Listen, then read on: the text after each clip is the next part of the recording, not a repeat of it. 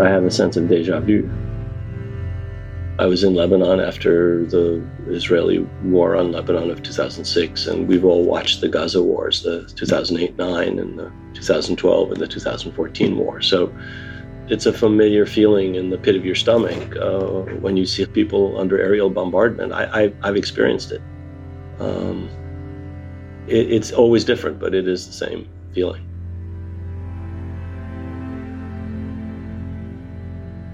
In recent weeks, bombs fell once again. The United Nations reports that in Gaza, at least 242 Palestinians, including more than 100 women and children, have been killed. Thousands have had their homes destroyed. According to the Israeli military, at least 12 people in Israel, including 2 children, have been killed by rockets fired from Gaza. Gaza is a 25-mile-long strip of land that sits on the eastern edge of the Mediterranean Sea, with Egypt to its southwest and Israel surrounding it on every side. It's one of 2 areas known as the Palestinian territories. The other, the West Bank, is separated from Gaza by Israeli territory. And the nearly 2 million Palestinians living in Gaza have, for the most part, been denied free access to the outside world since 2007, when Hamas, the militant group and political party, became the governing body of Gaza. The United Nations has characterized the 14-year blockade as a denial of basic human rights, which has led to soaring poverty rates, food scarcity, and water shortages. Late last week, a tenuous calm replaced the sound of bombs when a ceasefire was reached between Israel and Hamas. But tensions remain high, especially in East Jerusalem, where the latest wave of violence began over attempts by Israeli settler organizations to forcibly remove Palestinian residents from a community called Sheikh Jarrah. Those Palestinian residents in Sheikh Jarrah are still in danger of losing their family homes. When it comes to a conflict as politically charged as this one, there are a lot of complex layers to pull back and examine. We can't break all of it down in a single episode. So instead, we want to focus on the issue at the heart of what's happening in Sheikh Jarrah: settlements. How and why has the state of Israel managed to expand its territory through settlements? And what has that meant for the residents of these areas? We called up Rashid Khalidi, a professor at Columbia University who's written a book all about this called The 100 Years' War on Palestine, A History of Settler Colonialism and Resistance, 1917 to 2017. Rashid Khalidi is a preeminent historian who's studied, researched, and written widely about this history and this conflict for decades. He's also the director of the Middle East Institute of Columbia School of International and Public Affairs.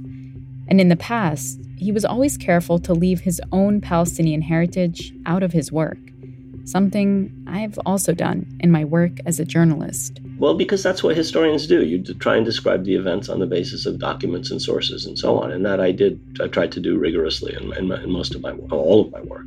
There was another reason, too. For a long time, Rashid says, if you were Palestinian, you had to sideline that part of yourself to be taken seriously.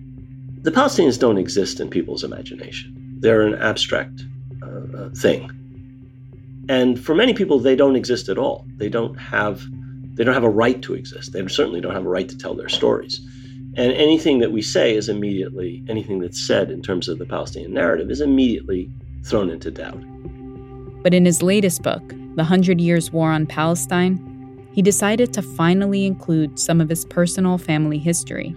I used sources, there's pages of footnotes. 50 pages of footnotes. But I also included stuff that I saw or I heard or I was told. So I guess what I was trying to do with this was to say, whatever you think, here are stories of people, and I'm going to tell them from my personal experience, from documents and so on, that show not so much that the Palestinians exist, but what the experience of these people was like. And I hope that helps people to understand that these are real people. This is what happened to them. This is true. This is my personal experience. This is what my uncle wrote. This is what he did. This is what he saw. And you can, say he didn't see it right, but you can't say he wasn't there and it didn't happen. So my hope is that it'll serve that purpose of anchoring a historical narrative in the lived experiences of a bunch of people, myself, people in my family, and other people. I'm Ramtin Arablouei. I'm Rand Abdel Fattah. When we come back, we'll meet Rashid's grandfather as he encounters the transformation from early settlements into a state.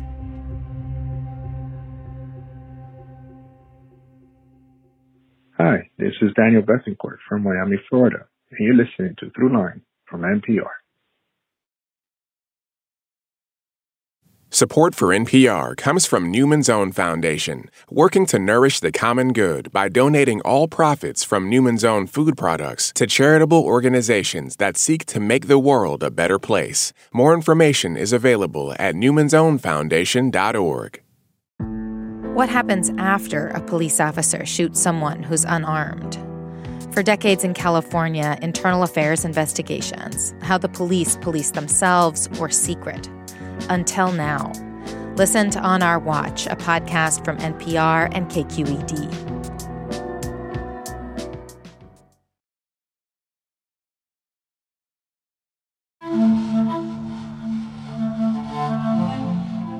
I never met my grandfather. He died in 1951. I was born in 1948. My grandfather's story is something that I learned from my aunts and uncles and my parents. Rashid's grandfather, Haj Raghib al-Khalidi, came of age at a time when the world was in transition. It was the early 1900s. The Ottoman Empire, which had long controlled Palestine, was crumbling, and the British Empire was there to pick up the pieces. My grandfather served as a judge in Ottoman courts and then a judge in British courts. World War I cemented this new reality. The British became firmly in control of Palestine and all those living in it. They also divvied up the land surrounding Palestine into discrete Arab countries in a treaty with France known as Sykes-Picot. Suddenly, people living in these places were introduced to European notions of nationalism. And so by the time World War I comes around, he's writing in the pages of a local newspaper, Palestine, which is called Palestine. My grandfather is writing in the pages of a paper, which was edited, as it happens, by my wife's grandfather. And if you read the paper, it's clear that people are seeing themselves, beginning at least to see themselves as Palestinians, and the place is Palestine. And there's a kind of patriotism attached to place, which we relate to nation-state nationalism. And ironically, it's exactly the same time that people who thought of themselves as Jews and thought of that as a religious affiliation and as part of a kind of peoplehood began to think of themselves in terms of a Jewish people which should be in charge of a Jewish state. So, ironically, these two nationalist projects are developing at approximately the same time, as are projects for nationalism in other parts of the world. Britain made it clear whose nationalist project it supported in Palestine when, in 1917, the Foreign Secretary Arthur Balfour penned what became known as the Balfour Declaration. In just a couple of sentences, the fate of the region was reshaped. It reads, quote, "His Majesty's government view with favor the establishment in Palestine of a national home for the Jewish people, and will use their best endeavors to facilitate the achievement of this object, it being clearly understood that nothing shall be done which may prejudice the civil and religious rights of existing non-Jewish communities in Palestine, or the rights and political status enjoyed by Jews in any other country. I should be grateful if you would bring this declaration to the knowledge of the Zionist Federation. Yours, Arthur James Balfour." There's no explicit mention of the Arab population living there, which, by the way, was around 94% of the entire population at the time. In 1917, the Jewish population of Palestine was about 5 or 6% of the total population.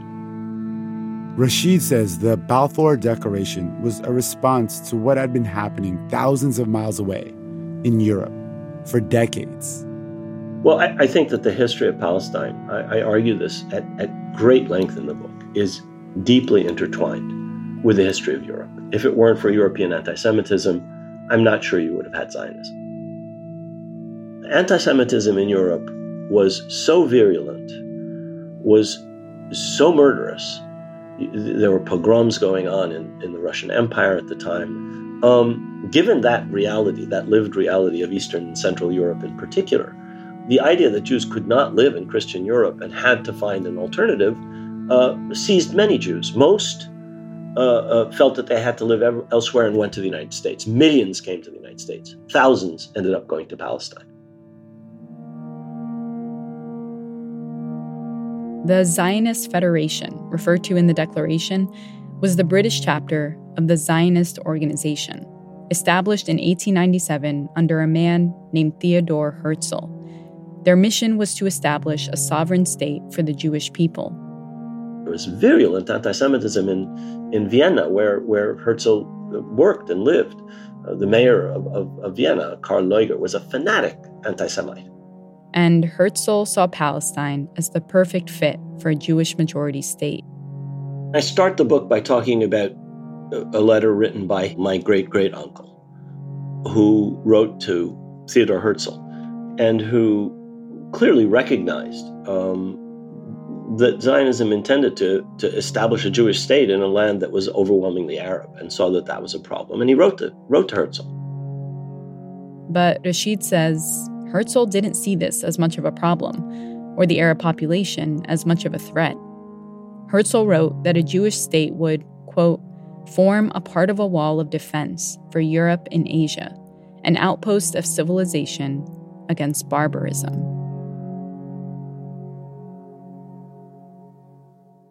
In the book, you describe the early Zionist kind of project as a settler colonial project.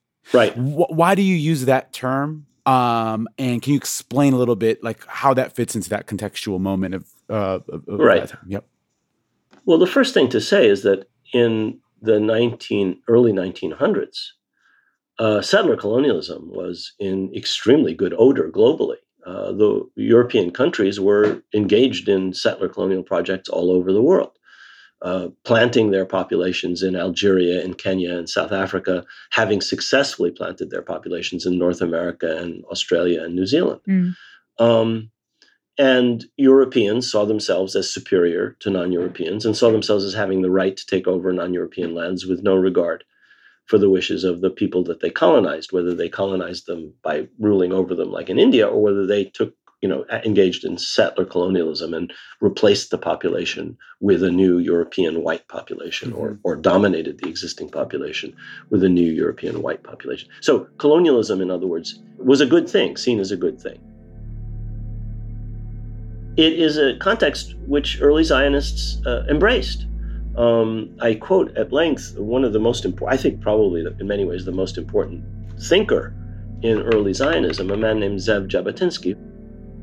Jabotinsky wrote in 1923, quote, "Every native population in the world resists colonists as long as it has the slightest hope of being able to rid itself of the danger of being colonized. That is what the Arabs in Palestine are doing, and what they will persist in doing as long as there remains a solitary spark of hope that they will be able to prevent the transformation of Palestine into the land of Israel." Zionism wasn't ashamed of its nature as a settler colonial movement. That changes in World War II. You're also moving in a direction of decolonization worldwide, and so you don't want to call yourself colonial. Were there any Zionists, because we hear this a lot nowadays, were there any Zionists saying, well, actually, we're not displacing the indigenous population, we are the indigenous population, and we're just reclaiming that, like from our biblical birthright? Absolutely. You go back to the movie Exodus, this land is our land, God gave this land to us. Well, nowhere else in the world is this recognized. The idea of the Muslims taking back Spain would be laughable. There were various strands of Zionism. Most of them believed, as did Herzl, that it was to be a Jewish state with a Jewish majority. The idea was not to go from being a minority in Eastern Europe and become a minority in Palestine. That's not Zionism. That's just emigration. The idea was to go and found a nation state, which would be a Jewish state, a Jewish majority state, a Jewish sovereign state with control, most importantly, control over immigration. So you bring in as many people as you can, and you slowly drive out the existing population. Jabotinsky wrote, "Zionist colonization can proceed and develop only under the protection of a power that is independent of the native population, behind an iron wall, which the native population cannot breach." Now, there were different ideas how to do it. There were people in the Brit Shalom group who thought that there was some way that you could arrive at coexistence with the Arabs. They were a tiny minority, and they had no political power. The politically influential groups were mainly originally labor Zionism, and then the revisionists, who become the dominant force from the 70s onwards. The thing about Jabotinsky, the reason I focus on Jabotinsky, is not just because he ended up creating what becomes the majority strain of Zionism over the past 50 or so years. It's because he was frank about it. He understood that there was no such thing as getting the Arabs to agree to their own, to being supplanted in what they saw as their own country. He said, of course they think it's their country. Every native population will fight colonization. And we just have to overcome them with superior force. How would your grandfather, obviously I'm not saying to go speak for what was in his head and his heart, but view the kind of early Zionists? Would they have viewed them as, a threat, number one, to their kind of existence in that land? Well, I think there's a changing view among Palestinians and other Arabs of Zionism as time goes on, as its aims become clearer and as it becomes stronger, especially after getting the support of Britain. I think that also you have to distinguish between the way in which Palestinians may have looked at Zionism and the way they looked at the Jewish population of the country. Part of the Jewish population of Palestine was like the Jewish population of Syria, of Damascus, of Baghdad, of Cairo. These are age-old communities, thousands of years probably old. Others were Ashkenazi European Jewish pilgrims and immigrants who came to study and live and die in the Holy Land. For people like my grandfather, these people were part of the population of Palestine as they saw it. Over time, the politically motivated Eastern European immigrants who start to come in the 1880s and grow in numbers and establish settlements through land purchase and through the introduction of vast amounts of capital by external bodies like Baron Rothschild or like Baron Hirsch or later on the Zionist organization itself. They saw them somewhat differently because they were not ignorant of their objectives. We know this from the newspapers. They come to see that the Zionist movement is not just Jewish refugees from persecution coming to live in Palestine. It includes a group of people whose objective is to establish a Jewish state in Palestine, which will ultimately take over the country. And by the 20s and 30s, with Britain supporting the Zionist project and suppressing the Arabs, that becomes sharper and sharper. In 1933, the situation in Europe became even more urgent for Jewish people living there. Hitler and the Nazi Party seized power in Germany. Tens of thousands of Jews left Europe over the next few years, seeking refuge in Palestine. Many tried to go to other places around the world as well, places like the United States, but many were turned away. The Zionist movement in Palestine saw this as making state building more crucial. More Jewish immigrants meant more people to establish a Jewish state, which made a lot of Arabs in Palestine nervous. They worried about what that would mean for them, and between 1936 to 1939, staged a revolt. The British came down hard on them. They killed, wounded, exiled, or imprisoned 1 out of every 10 Arab males, adult males, and armed the Zionist militias to fight as their auxiliaries. Then, in the fall of 1939, World War II began, and you had the Holocaust, where Hitler tried to exterminate the entire Jewish population of Europe and very nearly succeeded. Obviously, that had huge reverberations, globally and in Palestine. It fortified the resolve of the Zionist movement. It made European states and the United States feel deeply guilty for their direct role in this. They were responsible for the deaths of many of these millions of people who could easily have been saved had the United States and Australia and New Zealand and other countries opened their gates. So they had a deeply guilty conscience with good reason. This has been well documented. Deborah Lipstadt and many other authors have written about this. The post-World War II superpowers, the United States and the Soviet Union, each for its own reasons, wanted to support the creation in Palestine of a Jewish state. They didn't really care about an Arab state, whereas they armed, militarily supported, and voted at the UN for the creation of Israel. So events globally played a huge role. Obviously, the Zionist movement and later the Israelis themselves, once the state had been created, are the key protagonists. But if you don't talk about Hitler, if you don't talk about Lord Balfour and the British and the crushing of the Arab revolt and so forth, if you don't talk about the Americans and the Soviets, you're talking about a fraction of reality.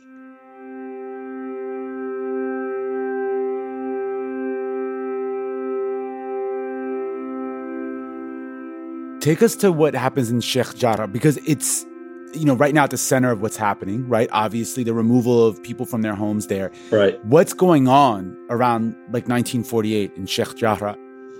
What happens in 1948 involves something that was necessary for the creation of a Jewish state in Palestine, which was to decrease the Arab majority and increase the Jewish minority. A United Nations resolution that called for the partition of Palestine into Jewish and Arab states. But Arab leaders in the region rejected the proposed Arab state, believing it to be an unfair deal. The UN granted 55% of the country to the Jewish minority, who by 1948 owned around 6% of the land in Palestine, which meant you have to do a lot of ethnic cleansing and you have to do a lot of dispossession of people of their property, which is what happens in 1948.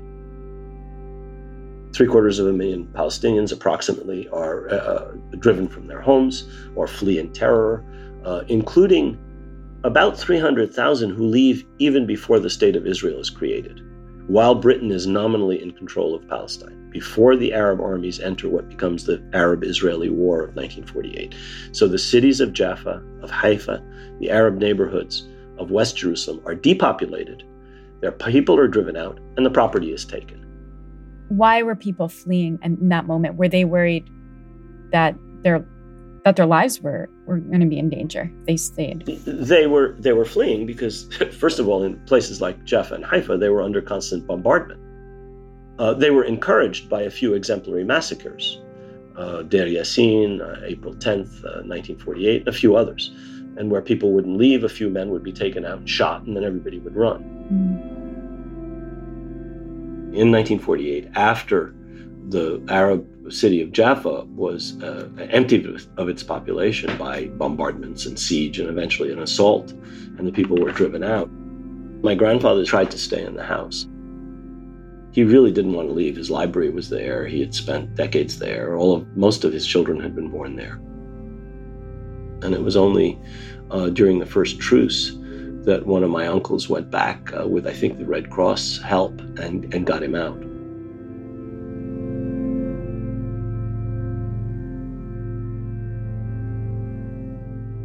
And that takes us to Sheikh Jarrah and takes us to 2021, in the sense that the people who were threatened with dispossession and eviction in the weeks leading up to this war that started against Gaza more recently were people who were themselves refugees from Jaffa and Haifa. They were people who had property, had lived in homes in Jaffa and Haifa, which they were not allowed to return to, which they were not allowed to reclaim, and which under Israeli law they had no right to. Whereas Jewish settler organizations that claimed they had title to land in occupied Arab East Jerusalem were using the might of the Israeli state to dispossess them.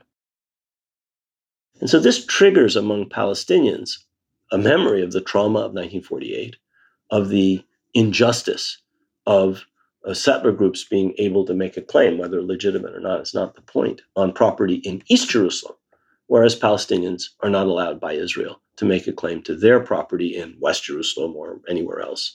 So that's what ties the Nakba of 1948 to Sheikh Jarrah.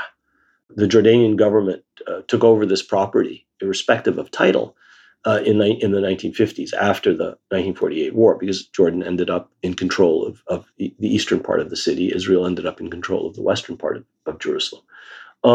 And some Jewish residents were driven out of East Jerusalem, and many Arab, 30,000 Arabs were driven out of Arab neighborhoods of West Jerusalem. After 1967, the Jordanian authorities had to deal with all of these refugees. And so they resettled some of them by building homes for them in the Sheikh Jarrah neighborhood. And these are homes that have been now taken over systematically. As a piece in Haaretz put it, what's mine is mine, and what's yours is mine too. We'll get into the 1967 era in a second, but I do want to dig into the Nakba, which translates into catastrophe. As a Palestinian, I mean, the Nakba is like, that's just, you know about the Nakba from when you first learn how to speak. But you know, I don't know that it's as familiar to a lot of Americans. And going back to that settler colonial idea, right? Like, this is a moment when, I mean, it is just this rupture, right? Right. So can you just, in basic terms, break down what this rupture does? Beyond displacing hundreds of thousands of people, like, what does it actually do in terms of the control of the land? Well, I mean, it turns what was a majority Arab country into a majority Jewish country, because most Palestinians have been driven out. There remained approximately a couple of 100,000 people, Palestinian Arabs, who become citizens of the State of Israel and are promptly placed under martial law for the next 18 years until 1966. So there's a demographic transformation, but there's also a property transformation. The Zionist movement take over all the property of all the people whom they've driven out, putting it under something called the custodian of absentee property. And that body then proceeds to distribute the land through the Israel Lands Administration and through the Keren Kayemet, the Jewish National Fund. The Jewish National Fund has in its charter a specification that land can only be sold or leased to Jews, that it's an inalienable property of the Jewish people. Now, most of this is, you know, our property. It belonged to Palestinians before that, but it has become the inalienable property of the Jewish people. And in addition to taking all the land of all the people who are expelled or driven out or who fled, you also have a process whereby these Palestinians who become citizens of the state and who are now under martial law see much of their land also sequestered, seized, placed in closed military zones, handed over to neighboring Israeli settlements, turned into national parks, forested areas, whatever, green zones. So through these two processes, most of the land of Palestine, most of which had belonged to the Palestinians, now belongs to the State of Israel and is distributed in various ways. For Israelis and for most other people who know only the Israeli narrative, 1948 represents the miraculous establishment of a Jewish state in the wake of the Holocaust. For Palestinians, it represents the destruction of their society, the loss of the right to self-determination, and the expulsion of most of them, and the expropriation of the property of most of them. That's why it's a catastrophe for Palestinians.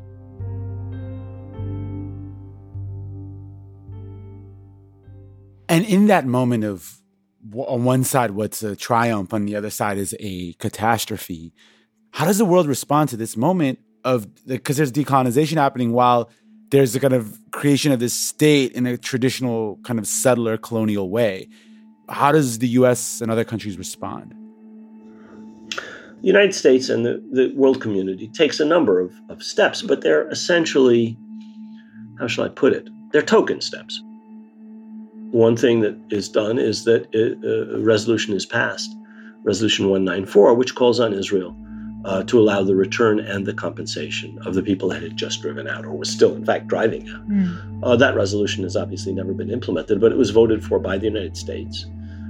For years and years and years, it was reiterated as part of resolutions about the Palestine question by the United Nations General Assembly. The United States comes to see Israel for both domestic, I think, and strategic reasons as an asset, and is unwilling to do much, if anything, to put pressure on it. So they basically let Israel have a pass. in how it deals with the Palestinians, whether inside Israel or after 67 in the occupied territories.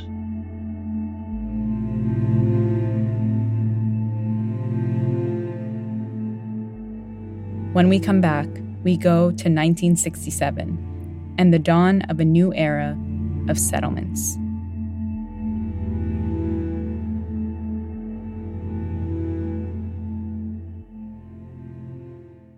Hi, my name's Fiona. I'm calling from Sydney, Australia, and you're listening to Throughline from NPR. This message comes from NPR sponsor Wondery and their new podcast, The Vaping Fix. Host Laura Beale and the team behind Dr. Death and Bad Batch are back with a story of Silicon Valley idealism, reckless capitalism, and how the now infamous e-cigarette company Juul managed to hook a new generation on vaping. Follow The Vaping Fix on Amazon Music, Apple Podcasts, or you can also listen early and ad-free by starting your free trial of Wondery Plus in the Wondery app. Support for this podcast and the following message come from Kay Bucksbaum in support of the David Gilkey and Zabiula Tamana Memorial Fund, established to strengthen NPR's commitment to training and protecting journalists in high-risk environments.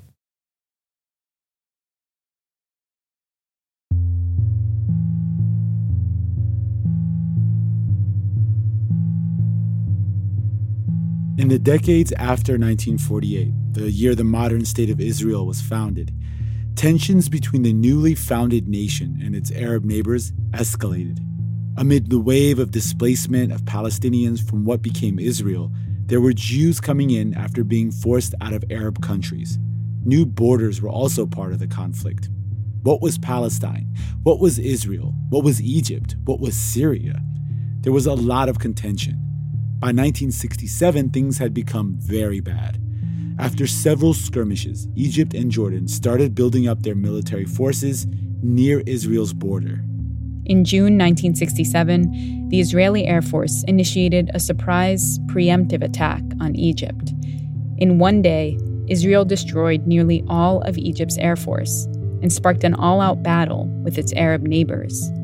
Over the next 6 days, Israel would achieve a historic military victory, and in the process, it would take the Sinai Peninsula and the Gaza Strip from Egypt, the Golan Heights from Syria, and East Jerusalem and the West Bank from Jordan. Gaza and the West Bank would become known as the Palestinian territories.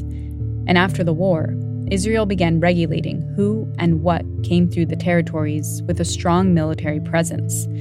Later called an illegal occupation by the United Nations, Israel maintains that these are, quote, disputed territories whose status can only be determined through negotiations, according to the Israel Ministry of Foreign Affairs. Israel also supported its citizens as they began to move into these territories soon after 1967 to form settlements. We do want to acknowledge that at every juncture of this story, including today, there have always been Israeli Jews who disputed the practice of settlements to expand territory for the state. 1967, like 1948, is seen by Palestinians as a disaster. It's a big shock to the Palestinians for multiple reasons. For one, it leads to the expulsion and the flight of another several 100,000 people, maybe as many as 300,000, possibly including your family. You know, my parents relocated soon after 1967 to Jordan, refugee camp there. And I think that in addition to the Nakba to 1948 is a really important moment in this kind of settler colonialism project. Yes.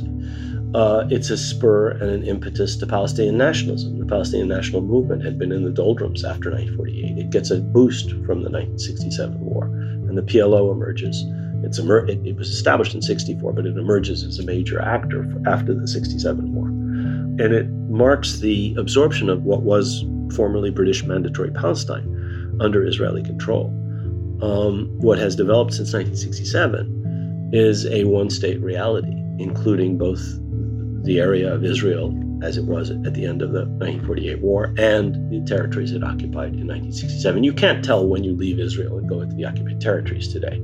You go in and out through roads which don't mark where the former border was. And there are Israelis living on both sides of it. There's 700,000 Israelis living in the occupied territories, including East Jerusalem.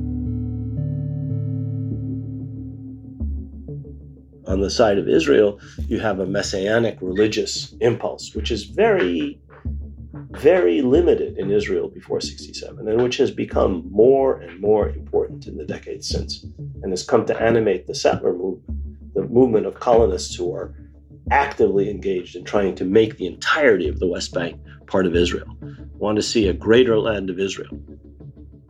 Why does it take on that sort of messianic bend?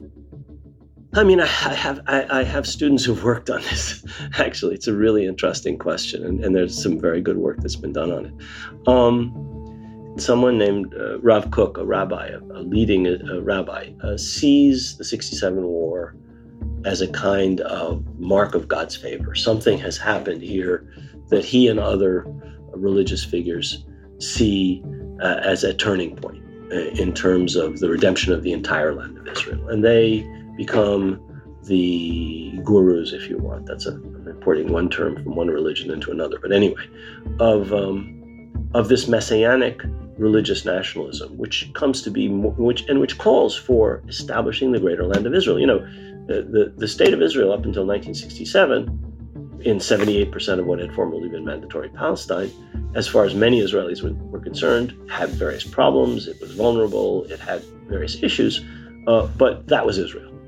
And what this new movement says is, no, the land of Israel includes the historic places of Hebron, the historic places, and they go on, Shechem, Nablus, and so on and so forth, going back to the Bible as a sort of a basis for claims. And that has become more and more important in Israeli politics ever since. One clarifying question that I think is often misunderstood. When people say the word settlements, often people think of a small village. But can you just talk about what a settlement actually looks like and is? Well, I mean, the settlements that have been set up in the occupied territory since 1967 range from small, what are called outposts, to cities. They're small cities, but they're cities. They're not villages and they're not rural communities built with a defensive purpose, built on commanding heights, built on land seized from the Palestinians or state land that the Israeli occupation authorities have taken. All of them are illegal under international law. The Fourth Geneva Convention says that occupying powers are not allowed to export their population into territories they occupy. And Israel has been doing that since 1967 in violation of UN Security Council resolutions and in violation of the Fourth Geneva Convention. But some of them have developed. I mean, Ma'ale Adumim, east of Jerusalem, when you drive by it, it's a big urban area. Ariel in the northern part of the West Bank. There are a couple of others that are, almost as big, extraordinarily well built up. The infrastructure that Israel has created belies the idea that Israel ever had any intention of giving the occupied territories back. They crisscrossed the West Bank, the infrastructure, water systems and IT communication systems and military posts and installations essentially for the settler population only, which is now 700,000 people, living in anything ranging from these small so-called outposts to these bigger cities, like, as I said, Ariel. And some of the neighborhoods in East Jerusalem are settlements originally, and they now have sort of melded into the urban fabric. But they're also settlements. They're built on occupied territory in violation of international law. What is the claim right now? Like, how has the claim evolved from the Israeli perspective? So, I think one of the things that's, for me, often hard to understand is what's the central argument for example, being able to take the homes in Sheikh Jarrah? Like, what is the argument that the settlers and the Israeli legal system is making? Well, in 2018, the Israeli Knesset passed a law, the Jewish nation-state law, which argued that settlement, it should be a task of the state. The state should actively pursue Jewish settlement. It also states that there is only one people has the unique right of self-determination in Israel, which is the Jewish people. In other words, there is no Arab people, and it doesn't have a right of self-determination. And the Arabs are not entitled to national or cultural or the rights that a people would have as part of self-determination. Mm. And given that Israel controls the entirety of the country, and as far as Israel is concerned, all of it is the greater land of Israel. What this essentially means is that there is a claim that, first of all, there's no such thing as occupied territories. They're disputed, and Israel's claim is superior to them. And that's the basis of the claim. This land is our land. God gave this land to us, and there's one people with the right of self-determination in Israel, period. I think, Ramtin was getting at this earlier, like when we refer to settlements, it's like, what are we actually talking about? But then it's also kind of another question I have around that, and I think a lot of people have, is how do you actually, build what are illegal settlements repeatedly in different places and actually then, codify them into law? What is the mechanism for doing that? And is the U.S. in any way involved in that process? Yes, good question. You can get away with doing this because nobody will apply international law, because the United States will prevent it from doing so. The only reason that all those UN Security Council resolutions are never implemented is because the United States won't allow that to happen. So the impunity that Israel enjoys from international law, whether for war crimes or whether for its illegal installation of its population in occupied territories, is entirely a result of U.S. protection. The UN Security Council voted that settlements were illegal, but because the United States prevents implementation, will not allow implementation, as it would not allow the UN Security Council to pass a resolution on the Gaza war several times, Israel has essentially got impunity. In addition, Israel is armed to the teeth by the United States, $3.8 billion a year, which are supposedly only to be used for defensive purposes, but which are used to control and suppress the population of the occupied territories and expand the settler colonial project, and are used periodically in wars like the war on Gaza for what are, for some people, manifestly not defensive purposes. The fact that the United States runs diplomatic interference for Israel, the fact that the United States arms Israel, the fact that the United States allows 501c3s to funnel tax-deductible contributions to Israel for settlement purposes, among many others, are the reasons that Israel is able to do what it does.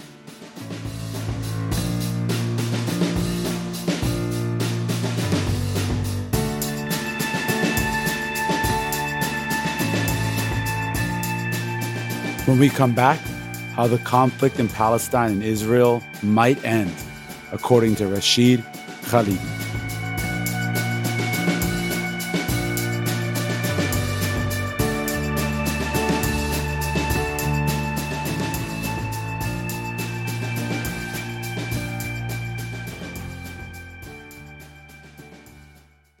Hey guys, this is Dulcie Ford up in the Rocky Mountains in Colorado, and you're listening to Throughline. I always enjoy your deep dives into great topics. Thanks a lot, guys. Bye. This message comes from NPR sponsor Teladoc. Teladoc is here for you with 24/7 access to board-certified doctors who can diagnose and treat non-emergency conditions like sinus infections, allergies, rashes, and more. And Teladoc's doctors can, where authorized, call in a prescription to be filled at the pharmacy of your choice. Download the app today or visit teladoc.com/NPR. So, one of the things we hear right now is that what's happening right now in Palestine is essentially like a land dispute, just like all the other land disputes in the world, right? And that by focusing on it, it's inherently anti-Semitic. People compare it to what's happening in, India and Pakistan with Kashmir. What do you make of that argument? That's a wonderfully disingenuous argument. If I criticize the government of Saudi Arabia, or if I criticize the government of Iran, both of which are, by the way, theocratic governments, I don't think anybody would accuse me of being Islamophobic. If I criticize Donald J. Trump's actions in terms of white Christian nationalism, I don't think anybody would accuse me of being anti-Christian. However, if you criticize the government of the State of Israel and its actions to support the settler project in the occupied territories, for some reason you're considered anti-Semitic. I mean, Israel is a state like any other. It's a state uniquely supported by the United States. It's the recipient of tens and tens and tens of billions of dollars of our tax dollars. And the idea that we shouldn't be able to criticize that state because it proclaims itself as a Jewish state involves a unique kind of immunity from any kind of criticism. So we're supposed to give this money and not have any voice over how it's used. We're supposed to run diplomatic interference for war crimes or whatever else may be going on. And we're not allowed to say anything. And if we open our mouths, we're anti-Semites. I mean, it's to accept an idea that anything Israel does represents the entire Jewish people. And now I have hundreds of Jewish students and colleagues who don't feel represented by the state of Israel. If I say something critical of the policies of the state of Israel, am I attacking my friends and colleagues and neighbors and students? That's absurd. I think, frankly, how shall I put this? It's a mark of desperation. If you can't defend these policies and actions of this state on their merits, and if you can't answer the arguments that would defend Palestinian rights or criticize Israeli actions on their merits, and you have to resort to this kind of smearing ad hominem slander, well, then your arguments are pretty weak and you've got a problem. But there is such a thing as anti-Semitism among some supporters of Palestine. And it's perfectly legitimate to call that out. But to say that anybody who supports Palestinian rights or criticizes Israel, including American or Israeli Jews, is an anti-Semite, that's absurd. That's grotesque. And that is to demean and to devalue the real problem of anti-Semitism.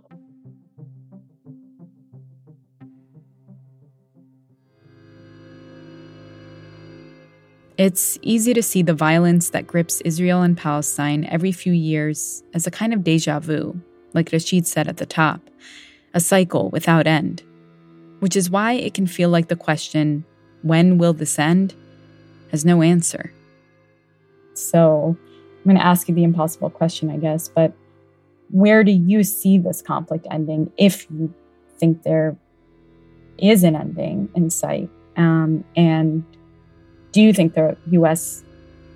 Will play any role in that? Well, I think things in the United States are changing. They could change back, of course, but I think they're changing in the right direction. I think there's a growing recognition that everybody deserves the same rights and that some of these abuses are rooted in things that Americans should be able to recognize from our own settler colonial history, from our own abuse of part of our population and deprivation of its rights, whether through slavery or through the post-Reconstruction imposition of Jim Crow or through segregation. Mm. It's not the same thing. Jim Crow is not, Israel. But there are some similarities. And, equal rights for all people should be the basis, and I think can be the basis for a solution. Equal national rights, equal political, civil, religious, and other rights. I don't think we're anywhere near that, but I think that as and when people understand that that is a possible thing, and they don't now, and I don't really blame them, partly because the Palestinians aren't articulating clearly how that can work. But as soon as they can, and once people recognize that that should be the basis for a solution, whether it's a one-state solution or a two-state solution or a cantonal or a binational, it doesn't really matter, then I think you will see that a solution could be possible. And I think the United States is part of the problem, a major part of the problem, in some respects, the major part of the problem. And I think that as the United States ceases to be as big a part of the problem, it can begin to be what it has never been as far as Palestine is concerned, which is part of the solution. And I think that involves taking principles that we accept, that all men and women are created equal and have certain inalienable rights, and applying it to Palestine and to Israel. That if Israelis have a right to sovereignty, so do Palestinians. Not limited sovereignty. Not sovereignty where the Israelis decide who's on the population register and who can enter, who can leave. That's what Israel has offered as a quote-unquote state. No, equal rights, or equal rights within one state. It doesn't really matter. If Israelis are entitled to certain properties, so are Palestinians. If Israelis are entitled to worship in a certain ways in certain places. So are Palestinians, and so on and so forth. I mean, if Israelis would hope and expect that nobody comes into their synagogues firing tear gas grenades and stun grenades, then the Palestinians should be able to expect that on Ramadan nights they can worship in the Al-Aqsa Mosque and not have that happen to them. Mm-hmm. That's not the case in Palestine today. People do not have equal rights. You don't have the right to enter or leave Gaza if you're a Gazan. Mm-hmm. What Israelis would expect to have as rights has to also be extended to Palestinians in any solution. And I don't think that's entirely impossible. I mean, in places like Ireland, in places like South Africa, which have much longer histories of settler colonialism, a modus vivendi has been reached in the case of South Africa, and reconciliation has begun. And hopefully Palestine can move, not in the same direction, but in a parallel direction, with the idea that everybody has the right to protection and security, not just the security of the state of Israel, which is a mantra that politicians will never cease to utter. I'd love it if they would start saying Israel has a right to defend itself, the Palestinians have a right to defend themselves. I think that those are not principles that are alien to American political culture, and when and if they are the basis of an approach by the United States, I think the United States goes from being one of the main obstacles to a resolution to being a party that can actually help resolve this.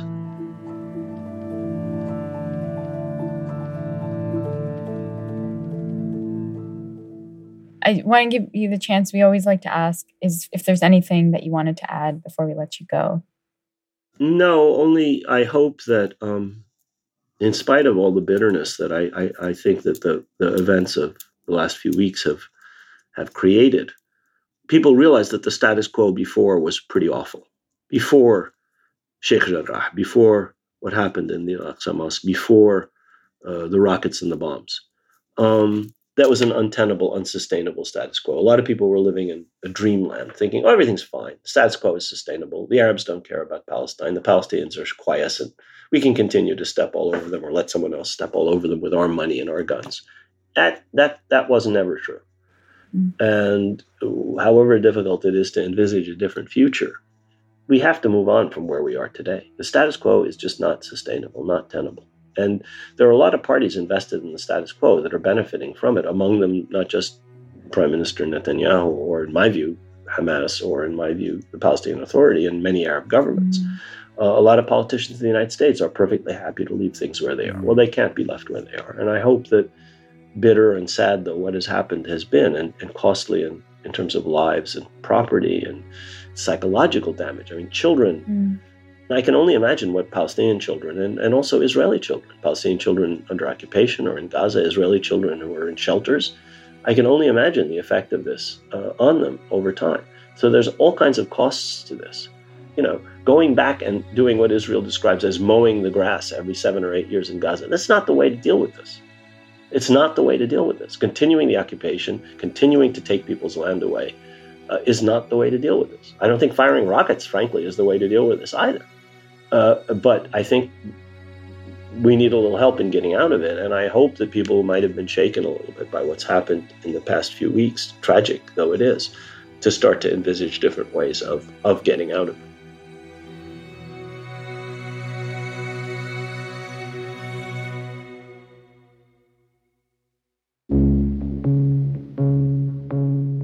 That was historian Rashid Khalidi. His book, The 100 Years' War on Palestine, is dedicated to his 3 grandchildren, all born in the 21st century, who he hopes, quote, will see the end of this 100 Years' war.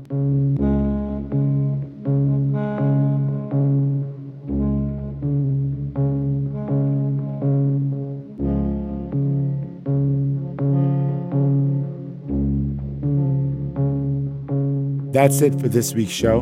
I'm Ramteen Arablouei. I'm Randa Abdel Fattah, and you've been listening to Throughline from NPR.